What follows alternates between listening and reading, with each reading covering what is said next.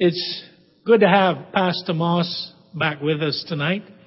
We're looking forward to the message that God has laid on his heart.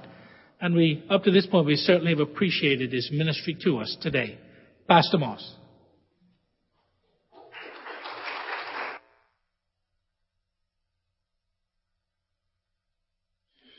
Well, thank you very much, Pastor Aubrey. What a joy it is to be back with you again. And just a special privilege to be able to stand here and to serve my favorite senior pastor, Alan Lee. So let's get started. Please turn in your Bibles to the book of Ruth, chapter 1. And tonight we will be considering the first 5 verses. I want to begin by asking just a few questions. How do you respond when things in your life are going in a drastically different direction than you planned? And you're faced with problems that seem larger than life. And what do you do when circumstances of your life seem to be mocking you as a Christian? So much so that you are tempted to wonder if God is active at all in your life. Or to put it simply, what's your approach to facing the problems of life? You might be here tonight and you might be walking through a broken marriage or one that is headed for divorce or prolonged separation, or perhaps you're here and you have gone through a season of prolonged singleness. You're getting on in years and marriage doesn't seem to be on the horizon. Perhaps you might be here and the issue might be childlessness. You and your husband have been trying for years to have a child, but the desire is yet to be fulfilled. Or maybe you're here and you have an unbelieving spouse and you're living with this unbelieving spouse and it seems almost unbearable. And you're wondering whether it's worth staying in your marriage. Maybe it's a dead-end job or a career that just doesn't seem to be leading anywhere. And perhaps in a group this size, I think there might be some who are facing problems of a financial nature.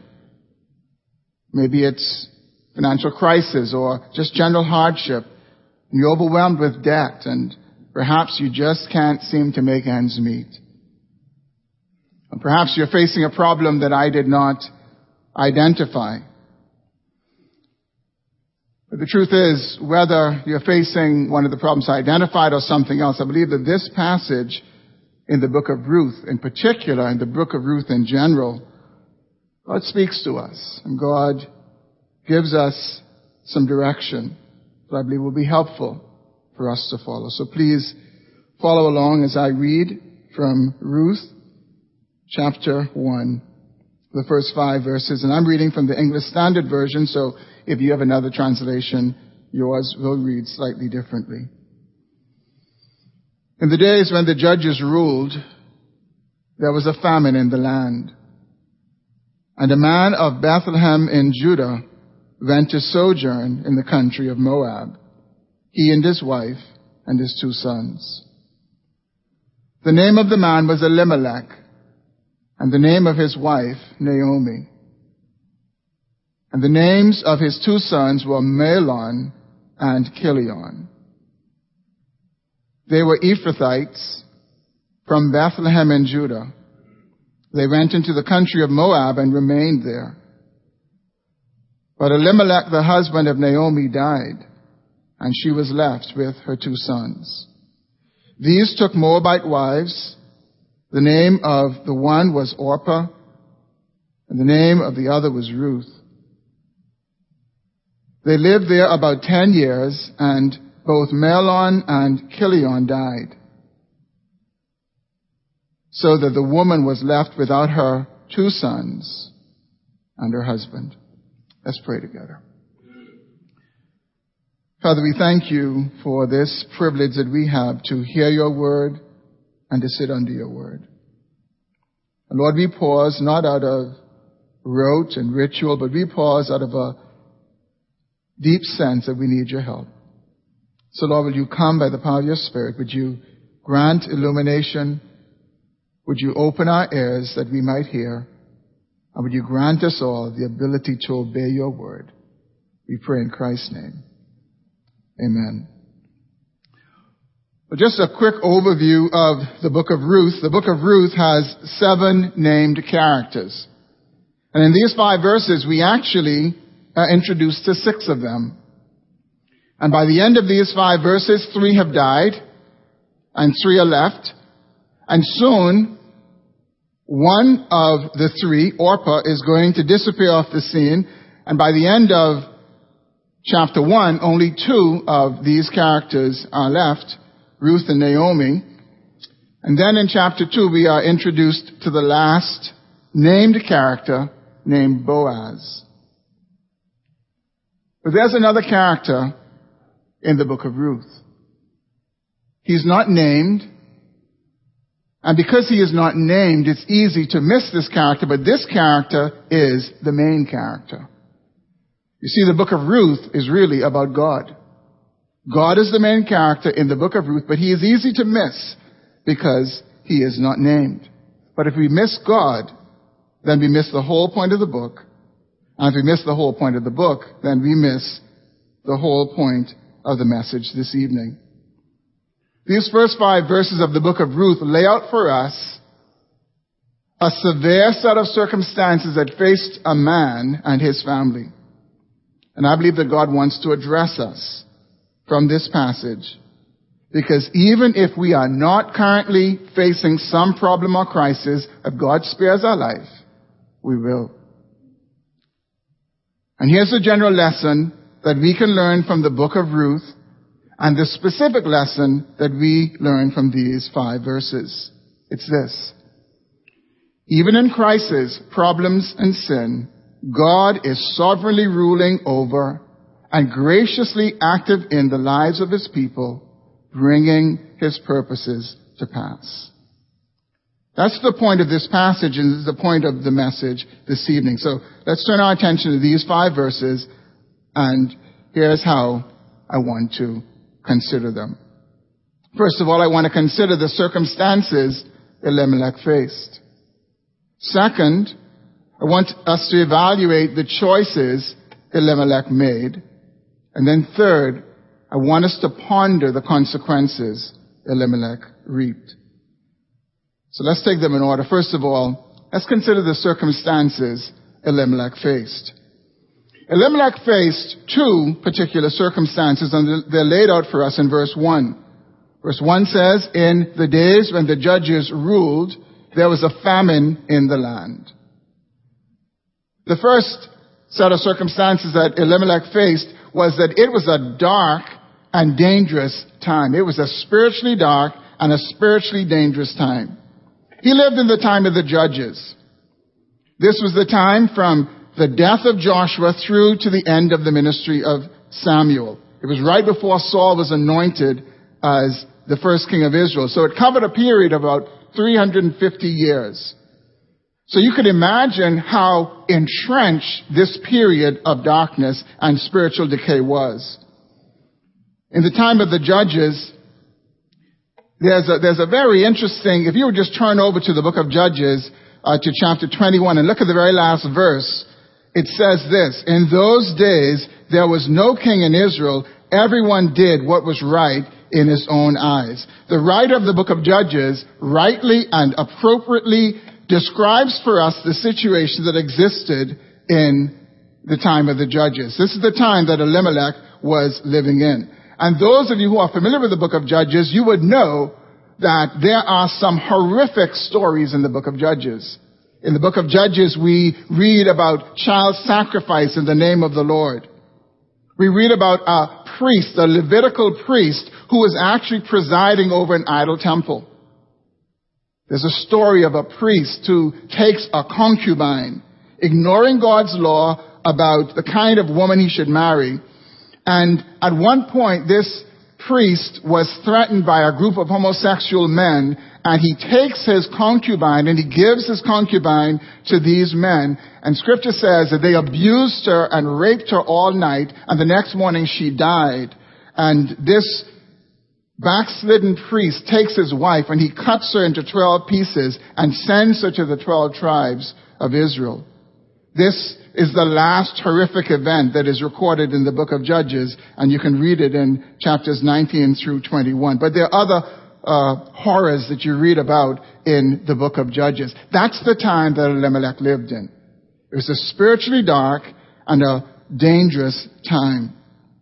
In addition to the time being spiritually dark and dangerous, the circumstances that Elimelech faced were also materially dry and destitute. Verse 1 tells us that there was a famine in the land. Elimelech faced a famine. Food was scarce. And although these two circumstances seem to be unrelated, they actually are very much related. Because properly understood, in the book of Judges, the famine was a part of God's judgment against the land, where everyone was doing what was right in his own eyes. God was judging them to bring attention to the way that they were living. And what we find in the book of Judges is this cycle where the people would turn away from God, and God, in his mercy, would send their enemies against them to get them to repent, and he would send the enemies, and they would be oppressed, and they would get to the point where they cry out to God. God would send them a deliverer. He would raise up a judge, and then that judge would deliver them. During the life of the judge, they would serve God, but when the judge died, they would go back into idolatry, and they would turn their backs on God. And the cycle would start again. Then God would send them another oppressor. And they would cry out to God, and God would send another judge. And that's the pattern that you see in the book of Judges. So this particular time that we are seeing, this time of famine, was a time where God was trying to get the attention of the nation of Israel. God was depriving them of food. He was behind the famine, and he was trying to get them to cry out to him that he would deliver them. That was God's intention for the famine. He wanted to bring them to repentance. Well, those are the circumstances that Elimelech faced. They were spiritually dark and dangerous, and they were materially dry and destitute. So what did Elimelech do? This brings us to the second step in our consideration of these verses. Let's evaluate the choices Elimelech made. Well, sadly, Elimelech did not do what God wanted him to do. God wanted Elimelech to respond to him in the crisis. He wanted him to cry out to him and to repent along with the rest of the nation. But in verse 1, we are told how Elimelech responded to his circumstances. He responded by taking his wife and his 2 sons, and he left for the country of Moab. The Moabites were the near relatives of the Israelites. They were the descendants of Moab, who was produced from an incestuous relationship between Lot and his eldest daughter. And the people of Moab, they worshipped false gods. This information was not unknown to Elimelech, yet he made a conscious choice to go to this country. Elimelech knew that the Moabites were pagans, and he knew that he and his family were going to find it harder to serve God in the context of Moab versus in the context of Bethlehem, but he still decided to move there. Why did he move? Elimelech was doing what the author of the book of Judges describes was happening at that time. He was doing what was right in his own eyes. When we consider these 5 verses, there are 2 very interesting contradictions that we find in this story. Here is Elimelech. He's living in Bethlehem, which means house of bread, and there's no bread. There's a famine in the land. So he's facing this contradiction. His circumstances are mocking him, and he basically says, I'm out of here. I'll find my own bread. See, God brought the famine, and God wanted to spur the people to repentance, but Elimelech's response was to move and not to cry out to God along with God's people. There's another contradiction. Elimelech means God is my king. That's what his name means. And in those days, when people called your name, they understood what that meant. And he understood what his name meant. And he was given that name for good reason. He was marked by his parents.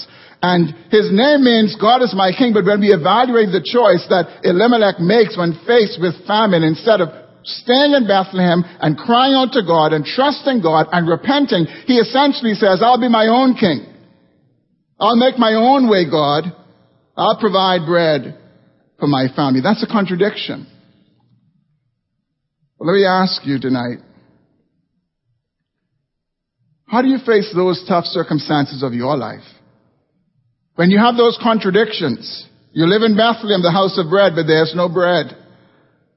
What kind of choices do you make when the chips are down and the times are hard? The reality is that if you've trusted in Christ, like the meaning of Elimelech's name, God is your king. But do your choices, especially in crisis, reflect that truth, that God is my king? Or do they reflect that you're your own king? You're doing your own thing, you're making your own way.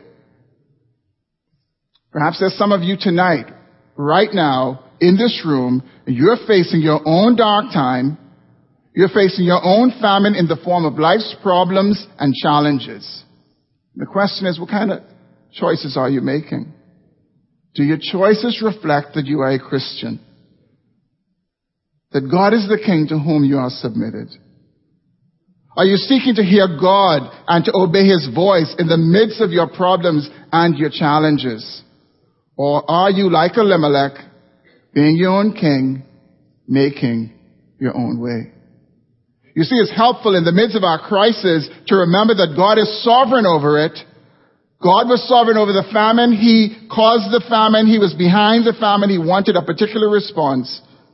And we need to remember that he wants us to cry out to him in the midst of our crisis. This morning I was both moved and encouraged as I listened to my friend Paul Worrell briefly share how God graciously met him in a season of difficulty that he faced in his business, how he, for over 1 year, just cried out to God, seeking him in prayer in the midst of his crisis. And I thought, you don't learn that in business school. And I can guarantee you that there were perhaps other businessmen at that time who don't know God, facing similar circumstances, and I can tell you, they didn't respond in that particular way. But again, those of us who have put our trust in Christ, we are called by his name, we bear his name, and we are called to respond differently. On the face of it, it would seem like Elimelech made one choice, like he made a choice to go to Moab. But when we consider it, Elimelech made some other choices, and they merit our evaluation. Elimelech made a choice about community. He chose to leave the promised land where God had placed him and connected him to others with whom he shared a common history. One of the interesting things to see is that though there was this famine in Bethlehem, there is no indication that there was a mass exodus from Bethlehem to go to Moab. There's no indication that, the highways were blocked and people were trying to get out of Bethlehem to Moab. No, it doesn't seem to be that way at all. It doesn't seem to be that people were starving in Bethlehem. And although things was dark, as we see in the book of Judges, all of those horrific situations that we read there, yet in chapter 2 of the book of Ruth, we meet this man by the name of Boaz. And we see that Boaz is a godly man, and his servants are godly servants, and his entire household is serving God. And what we see is that it was possible to serve God in the midst of the darkness in Bethlehem. But the problem was that Elimelech valued bread that perishes more than he valued spiritual community with God's people that endures for eternity. So as we consider Elimelech's choice, let me ask you, what value do you place on spiritual community? What value do you place on the relationships that God has put you in with brothers and sisters in his house? Are you okay with walking to your own drumbeat, ignoring the rhythm of spiritual community? Are you indifferent to the impact your decisions will have on your spiritual life? Or is it more important for you to try to deal with your crisis and let community fall wherever community falls. Perhaps there may be some of you right now in your crisis, you're contemplating maybe a job change. Have you thought how that job change might affect your ability to participate in spiritual life in your local church with brothers and sisters to whom you're joined? You might be thinking about relocating, going to a family island, or perhaps leaving the country. Have you considered, what are you guided by? Are you guided by bread, or are you guided by God? Will you make a choice like Elimelech and leave the place where God has placed you, though hard, but God has placed you there, and He's sovereign over it? Elimelech made another choice. In addition to the choice that he made about community, he made a choice about his family. He made a choice regarding his family, especially his two sons. No doubt if we could interview Elimelech tonight, he would say, I did it for the children. I wanted them to have a better life. I didn't want them to go through what I had gone through. Things were hard in Bethlehem, he would tell us. The truth is that Elimelech disregarded the best interests of his son. He disregarded their fragile makeup. Evidently, from the names that Elimelech gave his sons at birth, he recognized that these boys were weak. The name Mahlon in the original language means sickly. He gave him that name because the boy evidently was sickly. And the name Kilion means wasting. There was obviously some issue there because that's the way they named children in general. They named them by something indicative of what they saw in their birth. Yet Elimelech took these two fragile boys to a foreign land, a pagan land, in search of more bread because he refused to acknowledge God in a crisis of famine. He refused to cry out to God for mercy and put his trust in God. And third and finally, having considered the circumstances Elimelech faced and evaluated the choices he made, let's consider the consequences Elimelech reaped. Things did not turn out exactly the way Elimelech had planned them. He reaped some consequences he did not plan for. Apparently there was bread in Moab because he ended up staying. Notice it says at first he went to sojourn, but he remained there. But after some time he died. His sons were left with their mother and faced with the choice of returning to Bethlehem or staying in Moab, and they stayed. Another consequence that he faced is he lost his son spiritually. These boys both married Moabite women, showing that they were identifying more with a pagan people and a pagan land rather than their own people and the promised land. Their decision shows that, like their father Elimelech, they were doing what was right in their own eyes. They were following in daddy's footsteps. He lost his sons. We don't know how long Mahlon and Kilion were married, but they had no children. Strangely, two brothers, no children. And for the nation of Israel, with its special covenant relationship with God, barrenness was often a sign, not always a sign, but often a sign of God's judgment for disobedience. So the death of Elimelech, the barrenness of their marriages, still did not get their attention. Still did not get their attention that God is speaking to you, Mahlon, Kilion, and Naomi. In verse 5, we read that after about 10 years after the father's death, both boys died. And now Naomi is left all alone. Her husband and her sons are dead, and things did not go as planned.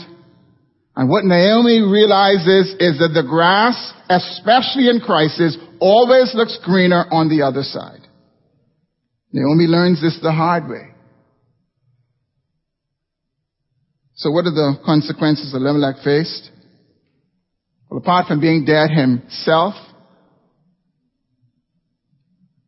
his 2 sons were dead, and he leaves behind a bitter wife. And why is that?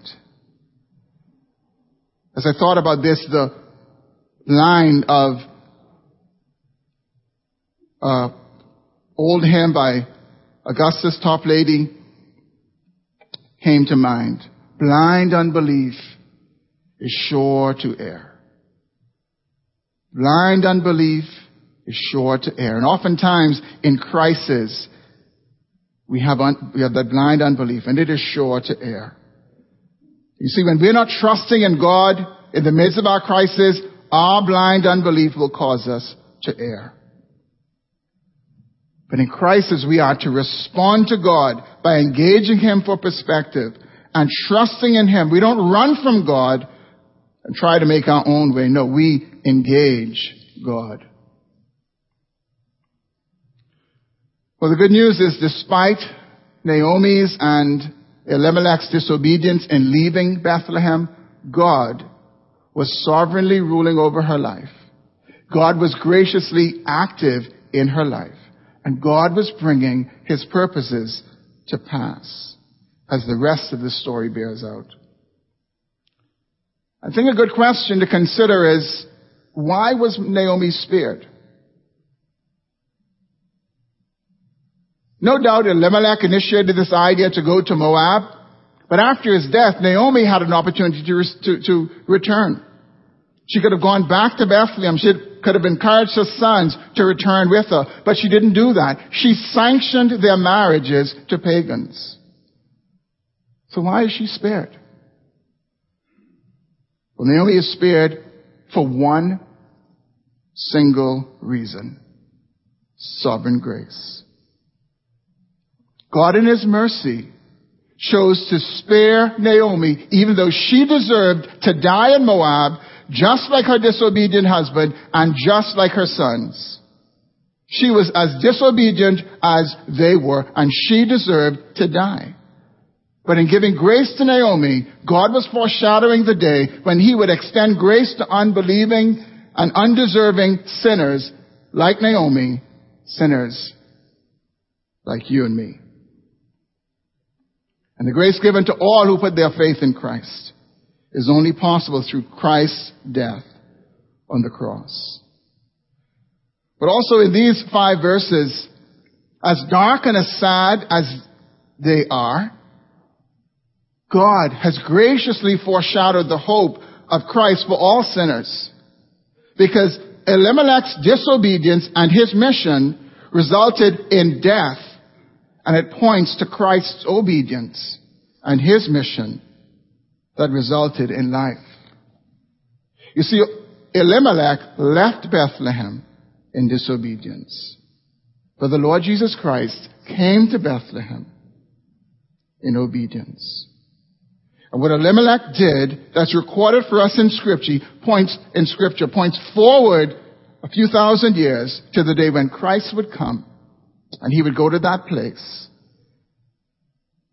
and He would obey His Heavenly Father, and He would give His life as a ransom for many.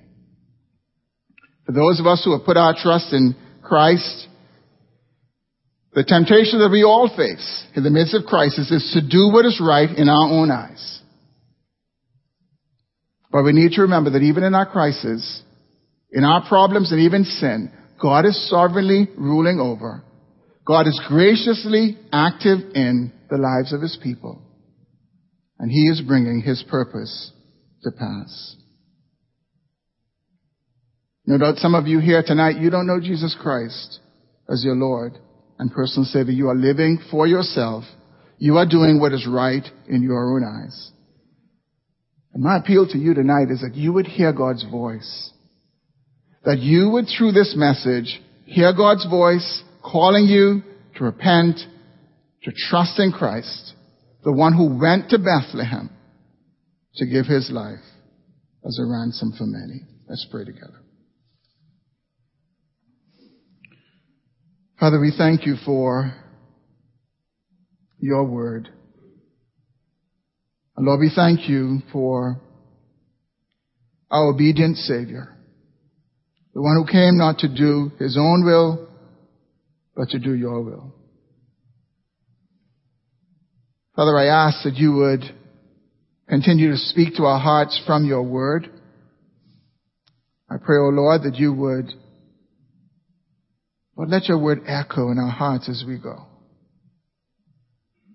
I pray in particular, Lord, for those who are in the throes of trials and crises and problems, Lord, that they will cry out to you, that they will recognize that you're sovereign, that you are at work, that you have a plan. Father, I pray in Jesus' name that they would be like Christ and not like Elimelech, doing the Father's will. We pray in Christ's name. Amen.